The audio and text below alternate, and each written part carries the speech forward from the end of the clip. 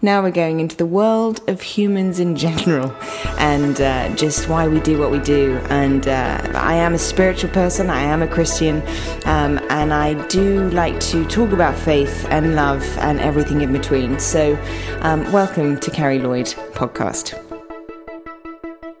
The beauty and the importance of nobility.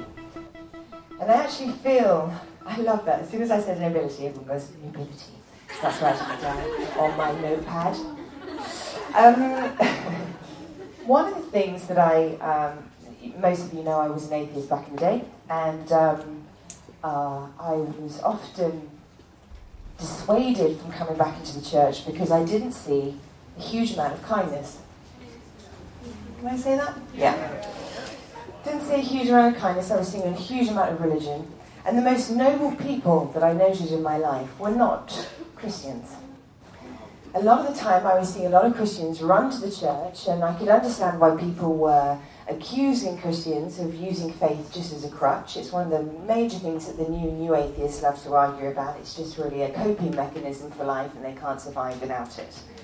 Which used to really anger me as I became a Christian again, because actually when I started to really dig deep into the brilliance of our Lord Jesus Christ, he was the most noble man that ever walked the earth. And so I became fascinated with the substance of his kindness. Now, I just want to ask you a question though. When we talk about nobility, what does the word noble mean to you?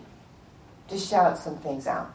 I'm intrigued to know your thoughts, because you'd be surprised how many different answers people give. So what does nobility mean to you? Royalty. Integrity. Respect and honor. Character. High standards. Being like Jesus. Excellence. Honor. Setting a standard. Humility. Beautiful. The definition of nobility has two main reasons, but all the things that you just shared is actually involved in that very word. I think one of the reasons why we're losing the sense of nobility in this day and age is because we actually don't know what it means. And we haven't really structured a teaching to go, actually, this is a very important intentional part for you to manage yourself in this day and age. We have many characters in the Bible, that obviously Nehemiah, Daniel, all these brilliant people that were able to face a huge amount of adversity with such nobility. But we don't, I knew it was going to start doing that. We don't realise just what actually can start to take place in our decision makings that we have for adversity. We have the easy path and the right path. And often they're opposing. So a lot of the times what you see is Christians run to the church, they're rescued by their salvation, everything's going to be easy now, and then they complain or question the kindness of the Lord when something doesn't go right. We think that the favour of the Lord is part of his kindness. Sometimes it is, but favour isn't always from the Lord. Favour sometimes can be a distraction. And sometimes when we're facing a lot of doors that are closed, we think therefore that the Lord's not on it. Some of the most important doors for you to open are the ones to bash down. And so I think it's very important to talk about nobility. Bill touched on it yesterday in this session, which I was very grateful for him for. Gave me a lot of information that I hadn't noted down. But the two definitions of nobility, one is actually based on if you were born into an aristocratic family, if you were a prince, if someone of a noble upbringing or inheritance of wealth and riches, you was considered a noble person. You weren't necessarily a kind person, but you were given an established status of nobility. That's one definition. The second definition is basically someone that has a high level of moral standards that's higher than the normal expectation, and it's normally involving the elements of courage, generosity, and choosing the hard path. Often when we're thinking about particular social justice people, you think of Martin Luther King, William Wilberforce, Abraham Lincoln, George Washington. Those people are often noted as noble people, but it's often attached to social justice and fighting for humanity. A lot of the times those people who've been noted as noble is because of the amount of hard accomplishments they went through. And sometimes I think we all know what the right choice is. It's come somewhere in us. We know when we've made the right choice and the wrong choice. There is a conscience, unless you've completely deadened yourself to numbing yourself in pain, then obviously your radar's kind of off. But if you're alive and able to process pain well and have an emotional health that looks at what's right and wrong, your moral compass will tell you when you're making the right choice or the wrong choice. And nobility comes into that crossroads. There's a brilliant scene. I don't know if has anyone watched The Scent of a Woman? It's an old 1992 Al Pacino film. And I've not seen it, personally. That's nothing to do with this topic. No, it is. So I basically spoke to a friend of mine about this topic, and he said, have you ever seen that speech in The Sense of a Woman by Al Pacino? And just to give you a quick synopsis, there are two students that basically commit an incident, and one student chooses an integrous point, which gets him into an awful lot of trouble because it's seen as something different than what he actually meant from his heart. And the other student covers the incident and tries to pay it off with a wealthy father. The student that did the integrous decision was actually very poor and on a scholarship. Now, in this particular scene, Al Pacino has basically been served by this very integrous student and decides that because this kid has no money to help and guide this particular sort of hearing that's happening in the middle of in front of everyone in school, they decide the best thing to do is he comes in and starts to fight. So there's this beautiful scene where the headmaster is basically the sort of court judge in this particular scene, but Al Pacino interrupts.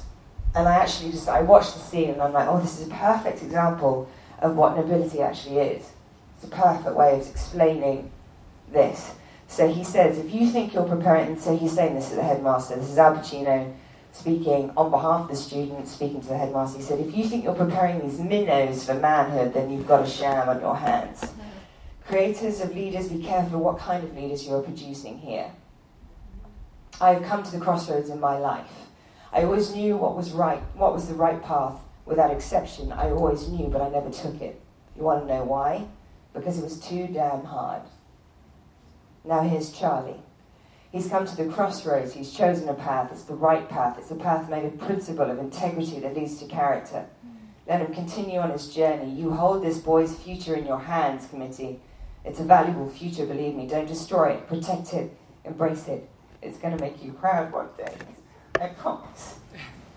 And there's something so wonderful when I hear it's going to make you proud one day. It's the Lord.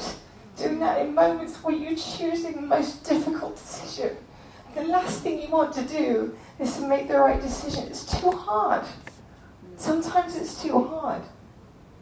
And before Bill was talking about nobility yesterday, I said to him, it's not just a choice. It can't be just a choice. If it was just a choice, most of us would be making noble decisions. So good. It has to come from something gutturally inside of our identity that we're not appeasing to the person in front of us that's causing this harm. It has to go above and beyond. So when you're watching Nehemiah stand in front of the king, most time you're pretty intimidated, especially in those day and age. The king in front of you is a very intimidating power piece of the puzzle. You could be dead in a moment if you wanted to be. But Nehemiah felt the grievance of the Lord over the city, saw the grievance of the Lord, and decided to fight for that through and around the king in front of him. So the king's like, why are you so sad? My heart grieves over the city. And if it's all right with you.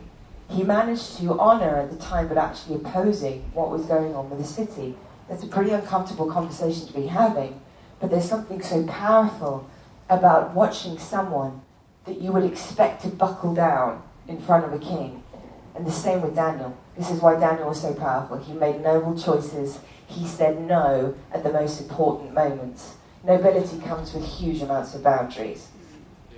I think sometimes when we listen to noble, we think that this is something that we therefore get walked over.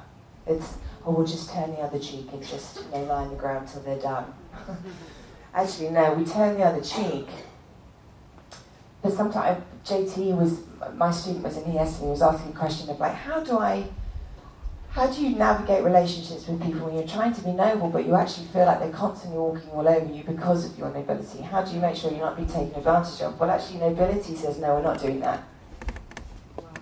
We're not doing that anymore. And nobility sometimes actually stays in it and waits to see if this improves. If it doesn't improve, if the relationship doesn't improve based on the standards that you're bringing to the table, then that's okay, you just have a sense of distance, but always with honour and always with love. One of the things that I wanted to make a really clear point about is, though we sometimes look at the Martin Luther Kings and go, oh, well, they did great things, so that's obviously what makes you noble. No, a nobleman could be next door to you. And I was talking to my mother about who are the people in your life that you remember being very noble.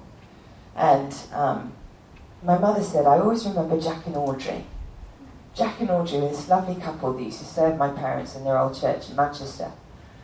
And they were pretty poor. Manchester was a very poor area, and specifically the place that we were living in.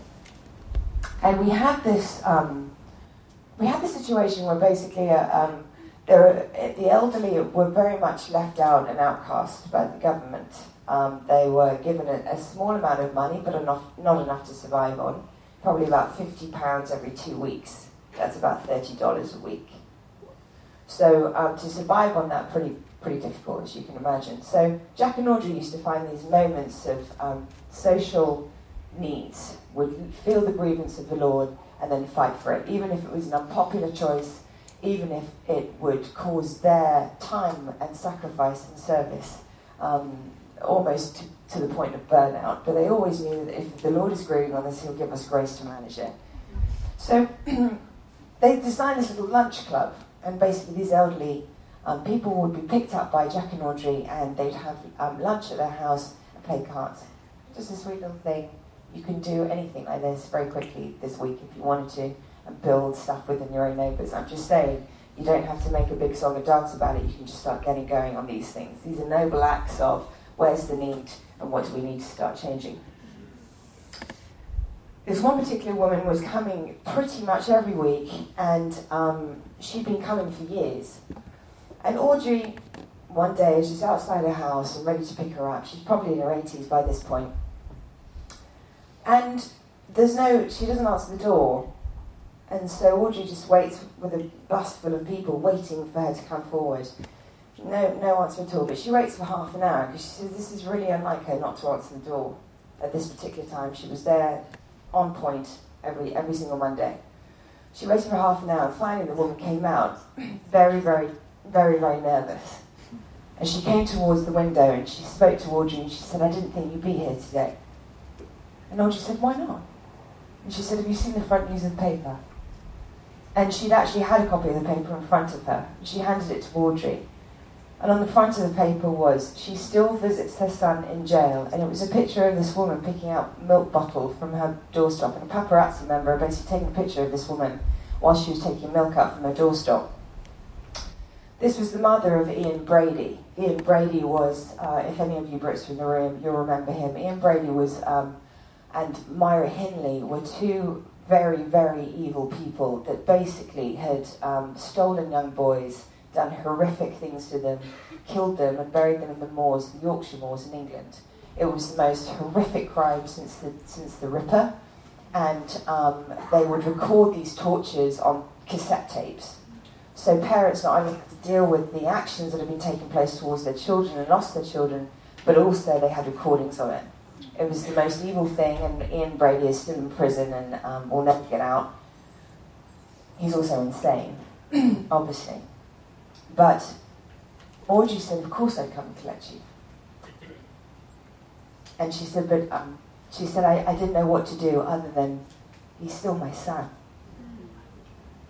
And even when she goes to visit him in prison, he doesn't come to her, but she still tries. It's the prodigal son story flipped on a very evil way, but the mother keeps waiting and the son never arrives. It's a pretty noble act. And with that nobility and with that act alone, Audrey said, of course I'll come to you. And of course you're still in our life. She said, no one talks to me other than you. But this is the tough part. The parents of the children were being pastored by my parents. So my parents were counselling these very grieved parents that will never get over that kind of crime. And yet Audrey was helping the mother of the very culprit that was creating these crimes. So you now can understand that this becomes a very unpopular choice. And Audrey suffered an awful lot of backlash and rejection from the church itself. So you can, obviously not my parents, but this was a journey of, now I've chosen to call the lost and find the rejected and bring them in.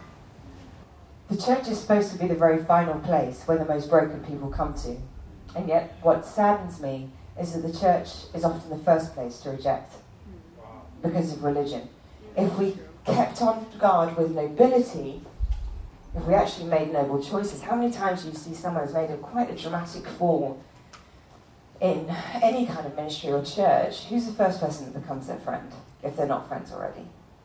It's normally Bill. And it's a very unpopular choice.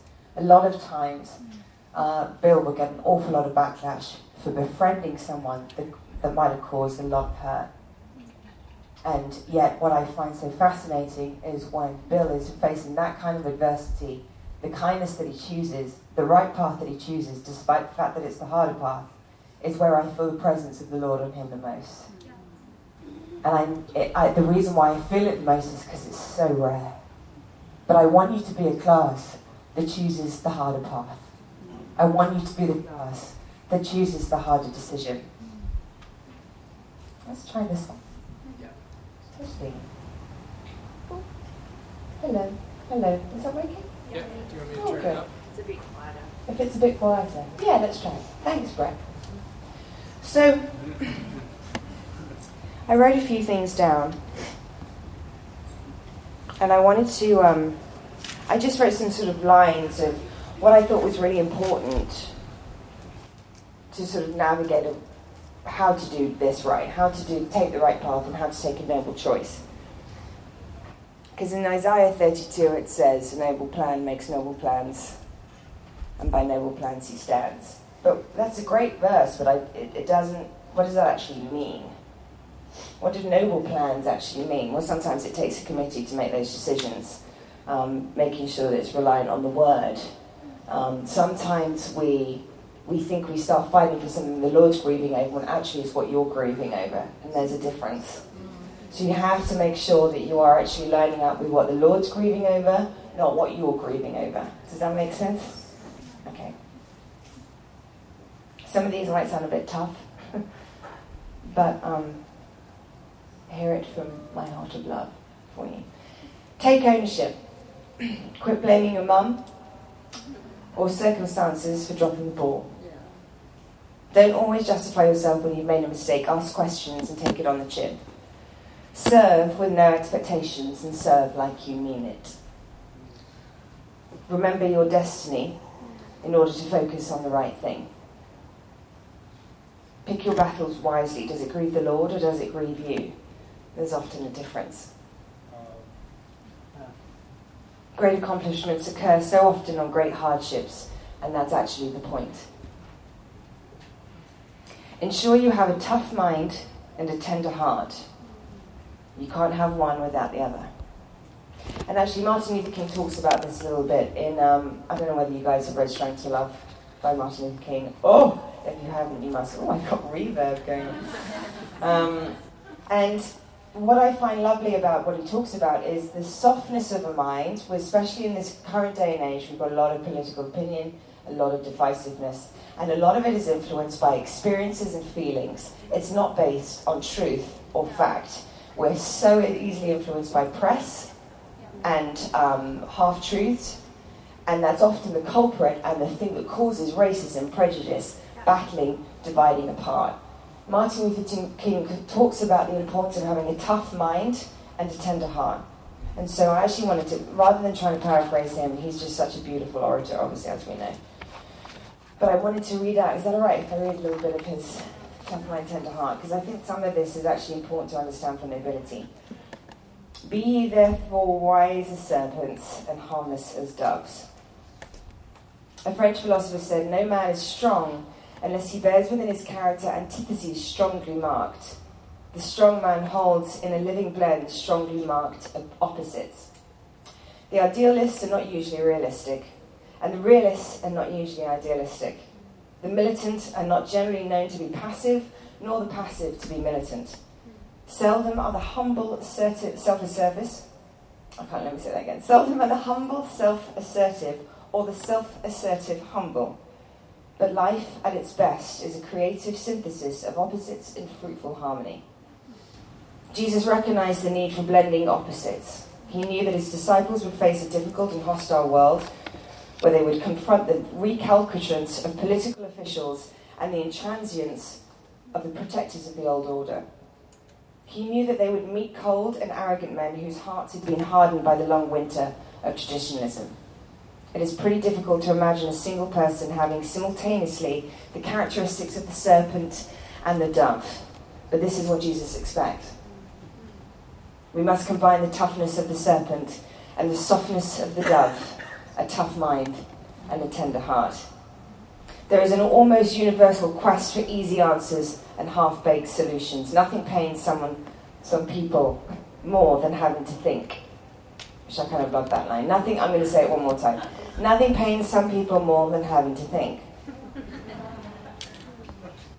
This prevalent tendency towards soft-mindedness is found in man's unbelievable gullibility. This undue gullibility is also seen in the tendency of many readers to accept the printed word of the press as final truth.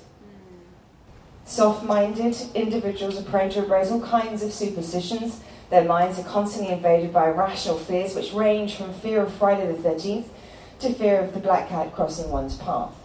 Don't even get me started on Los Angeles. Though he didn't write that, I said that.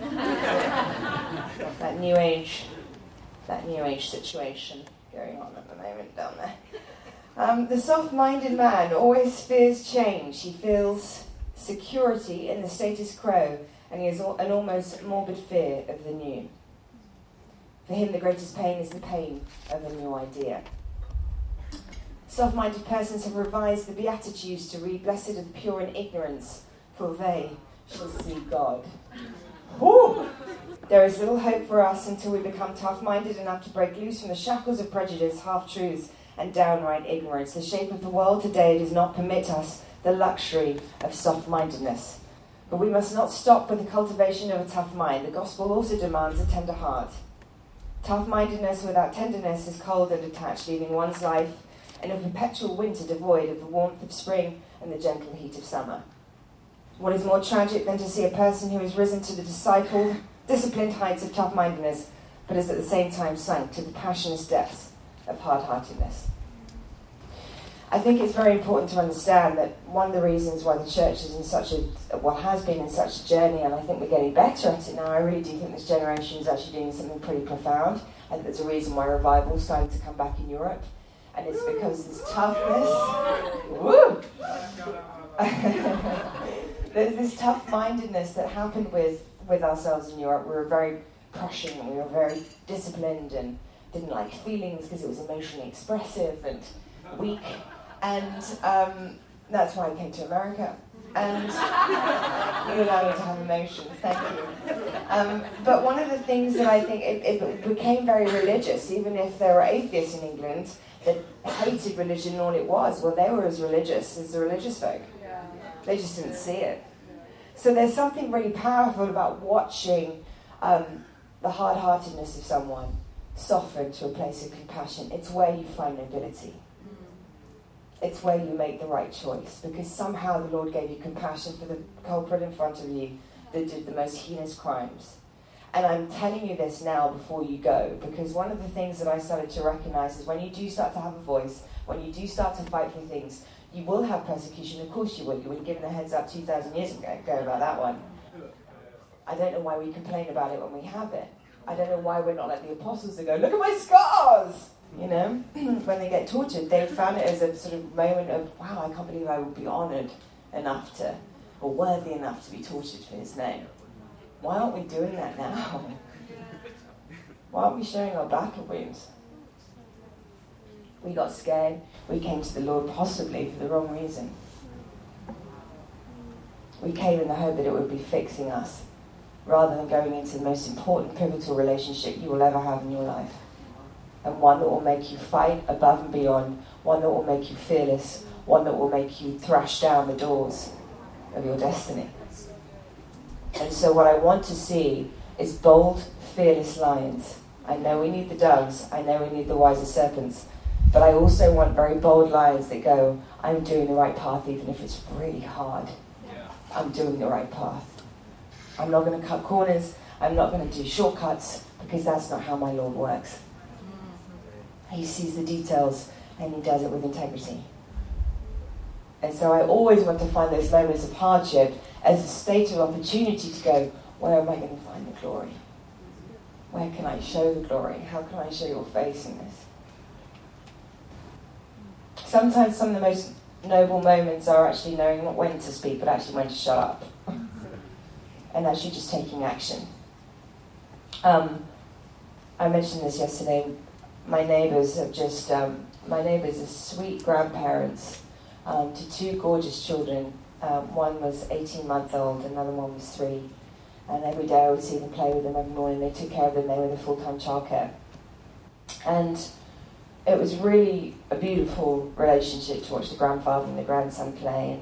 And I'd come out to my car every morning, the little kid would be playing in the steering wheel. And he'd come and knock on my door sometimes, and I'd go, hello Nixon, how are you? Nice to see you here.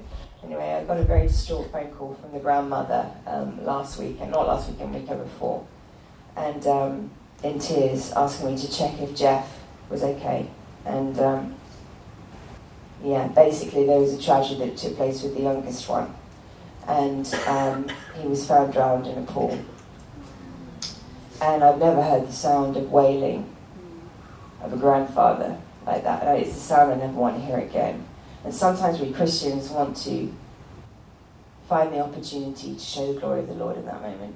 I asked if I could go down to the hospital and pray for him. So I tried to, I pushed the door ajar, but gently, because you're dealing with very distraught people.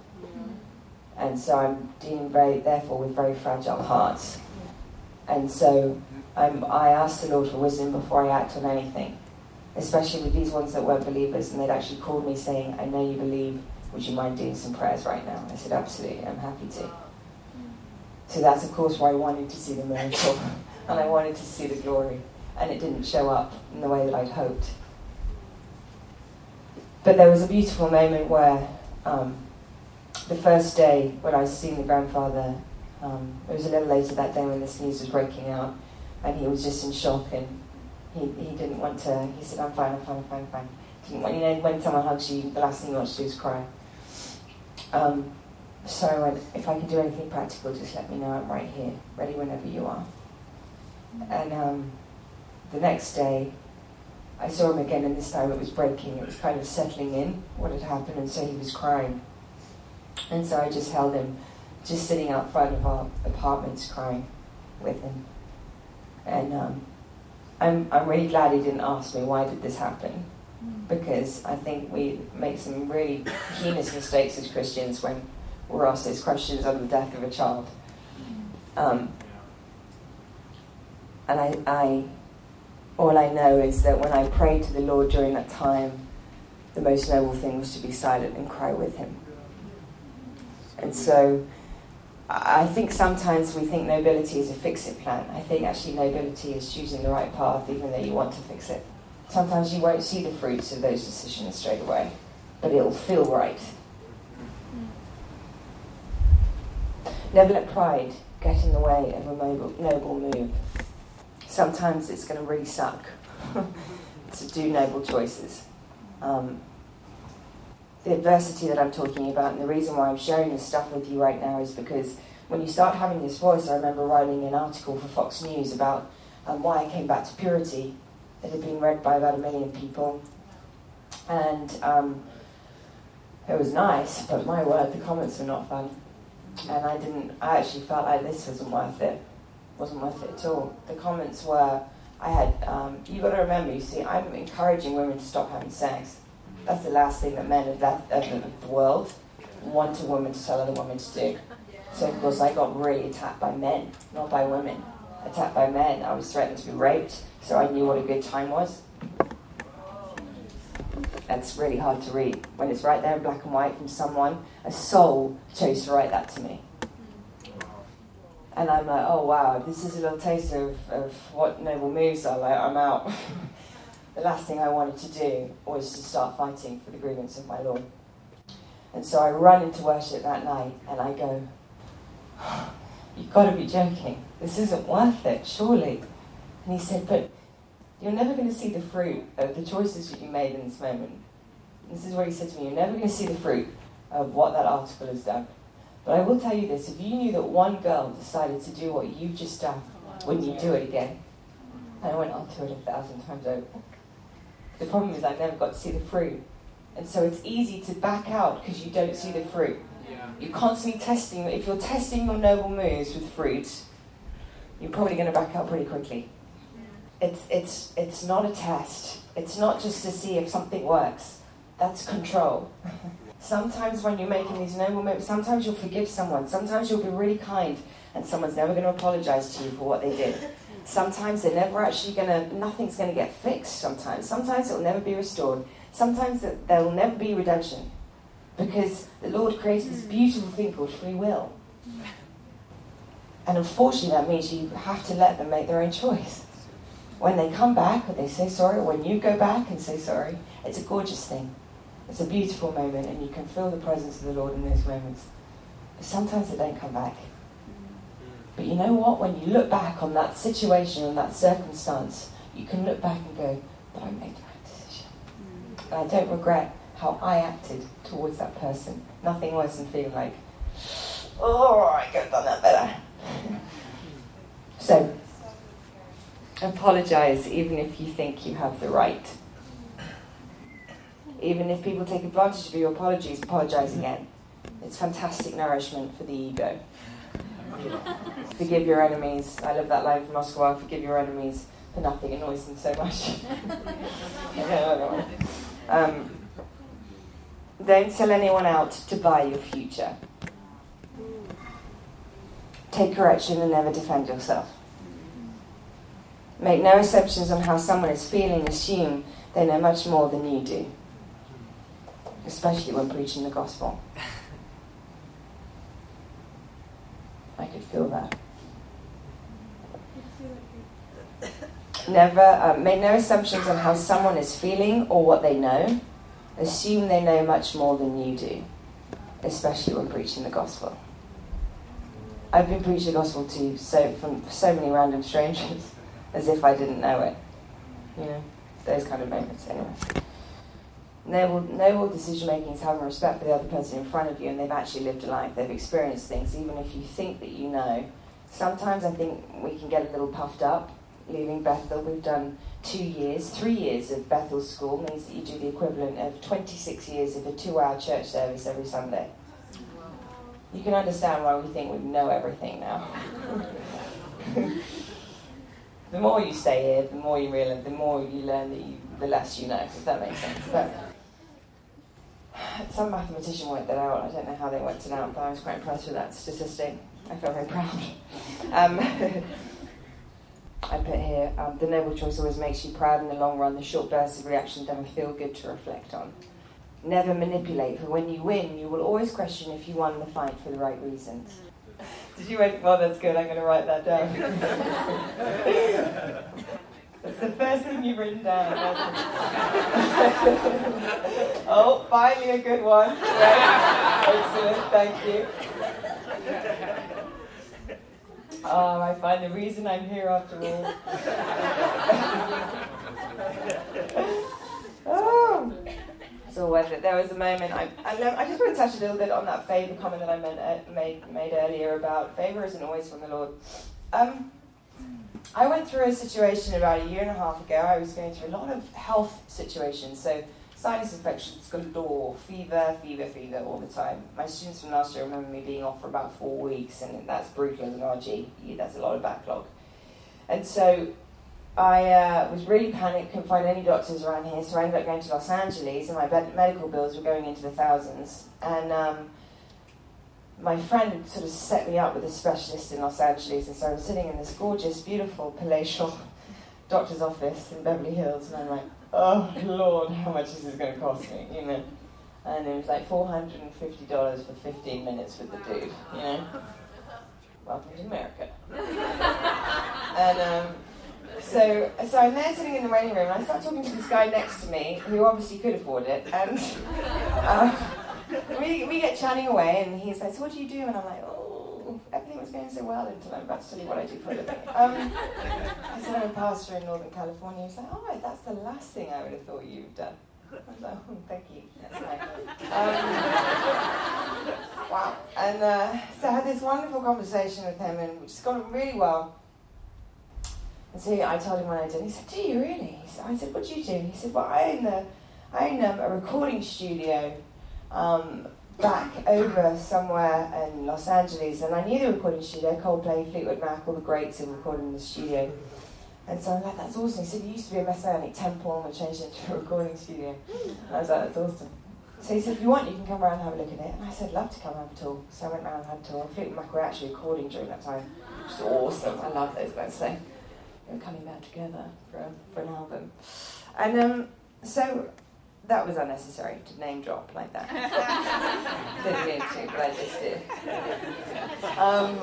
When we go out for dinner, we have a little bite to eat afterwards, and I'm mentioning about, we started talking about medical health care in America and just how incredibly expensive it is. And I probably got my bills now up to about $4,000. And I just don't like being in debt. No, who does? Raise your hands if you like debt. No. So he said, well, I'd love to pay it off for you. Yeah. And I was like, well, the Lord has shown up. Bless you, my child. And then I just felt him go, no. I felt that from the Lord. No, you're not taking it. And I was like, oh, come on. He was like, ooh, is that the enemy disguised as the Lord? Oh, nice try, buddy. I'm going to take this. No, you're not. You're not taking it. So I was like, that. Definitely the hard choice. Definitely the hard choice. Make the noble decision, Carrie. So I go, you know what? As tempting as that is, I actually feel I'm not supposed to take your money. And he went, what? Yeah. And I said, yeah, I actually don't think I'm supposed to take your money. I know it sounds strange, but most moments of my day, I'm walking in prayer. And sometimes I looked a bit distracted, and I probably looked distracted then. But I actually felt like I wasn't supposed to take your money from God. And he went, no woman has ever not taken my money. Wow. Come on, man. And I went, yeah, I thought that was probably the reason why I wasn't supposed to take it. He said, you've never been looked at by a woman outside of your money, have you? And he said, no. And I said, I'm so sorry, but there's so much more substance to you than your money. So I started talking to his identity, and pretty awesome. But it cost me $4,000!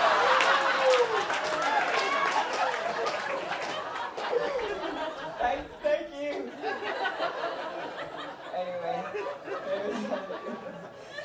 so I just kind of need to explain. You know, when you guys go into your summer and go, that was an awful summer, you might. I'm not declaring it over you.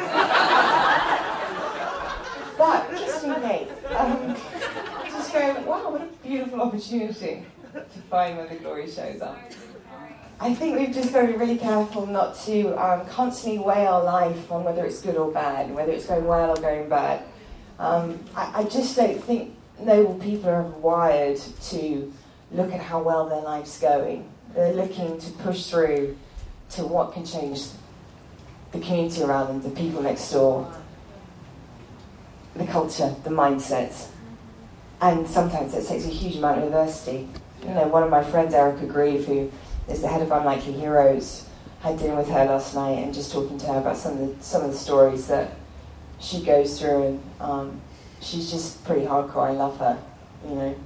When I first met her, I was terrified of her, and because she's just on it, beautiful blonde woman. You've seen her, right? Yeah. And you know, she'll sort of be. I've been in the Philippines with her, and I've been in another state in America with her, with dealing with them. She'll kind of bring me on occasion to deal with high trauma victims and of sex trafficking. And but she has to go and get them. That's the hard part. And literally, there will be a team of people. I really can't get my head around this even to this day. She's walked through places that are so dangerous. Not only there are bodyguards, but there are bodyguards around her that will call themselves the bullet sponges. that's pretty hardcore. And so the operation of getting into a minivan just to go and collect these girls, and she's got people all the way around her that will go, right, the bullet sponges to the left and the right and the front of the truck, bullet sponges to the back and the right and the left of the truck. And if there's a problem and we come under fire, then you need to go under the gearbox, Erica, to protect yourself. That's kind of a hardcore, and it's a pretty selfless act. And so nobility really does request life and death choices. We have it pretty easy. And so, are you up for building your muscle in your character that chooses noble choices before you face adversity? It's not, you can't make those choices in the moment. You have to make those choices years before. Because when you're in it, you're ready for it. Let's go. I remember having a conversation with Lila actually once upon a time, and I said I was about to go to a slightly, third world country, and I knew the risks were pretty high, and there was an awful lot of gang rape there, and I made a decision to actually, it sounds interesting, but I don't advise this, but I made a decision to take the contraceptive pill in case I was. I wasn't going to let fear or things that could terrify me stop me from something that was grieving the Lord. I'm not trying to put myself on a pedestal and make myself amazing, but that was just the grace that the Lord put on my life, that I was willing to go forward. And I was only on it for a week, obviously. I didn't need it otherwise, just to be very clear. So I think, just kind of wrapping up, I need us to get our heads around the favour of the Lord, the kindness of the Lord in moments, and taking away good events in our lives to be the kindness of the Lord. They are often, but it's not dependent on the circumstances that happen. Of course you know that, but I think sometimes we avoid making hard decisions for the case of nobility because we think that the favour of the Lord is on the easier road. Does that make sense? So we've got about 25 minutes left, and I do want to leave some room for question and answers, but if any of you would like some more of that, would like some more of nobility, I want you to stand. Yesterday, Brett kept sitting. I'll stand this time. Brett decided he didn't need any more. He was an able man himself, he didn't need any more. Brett, come forward. Come to me, my friend. Lord, I thank you for the souls in this room. I thank you for the hearts that have been longing to find you. They've gone to and fro the earth looking for you, never mind you looking for them. And so I thank you for their diligence, their heart to want to know your heart, to want to reflect your heart, and fight for the things that you grieve over. Lord, we don't want to see you sad. And we want to shock you with our choices of nobility. We want to catch you off guard. We want to surprise you. It's a hard task, but we want to surprise you. And so, Lord, I just ask for bold courage, for bravery, for the choice of moving forward regardless of the adversity in front of them. That they choose challenges because it's the noble choice. Lord, if there's any self-questioning going on in this moment, if there's any beating up of things that they've done before, if they're questioning if they did anything wrong, or they're looking back at their history saying, I didn't make a noble choice, I break that off right now in Jesus' name. You did the best that you knew, and you probably weren't modelled it. But this is a new day. Lord, I ask that you bring in a tender heart and tough minds, that they're not easily swayed, that they stay on their path when adversity hits, when influential people want to sway them a different way. Lord, I ask that they focus on you, and they focus on your heart. That they know when is your favour and when isn't your favour. Lord, I ask in a world that's lacking in nobility, that you make them the noble ones. That they become famous purely because they're known for being noble. Lord, I ask that Christians are the ones that are fearless, that are courageous, that are high moral standard, not to try and make other people feel less, but to be given hope that there is a new choice, there is a new option. And that's kindness, joy, patience, peace, gentleness, faithfulness, goodness, and self-control. Lord, I ask you fill them now with a deep yearning for the secret place with you, that they build their identity on what makes you tick, not what makes others tick. That they can stand in a crowded room and be completely destroyed by their words, but nothing phases them. Because they see your heart at the end of it, and they see you standing in the cloud of witnesses fighting for them. You shift the heart posture, that when we feel conviction, we don't welcome in shame, but we welcome in an action point and a way to see your face. Sometimes we will not see this kind of side of you outside of the hard choices.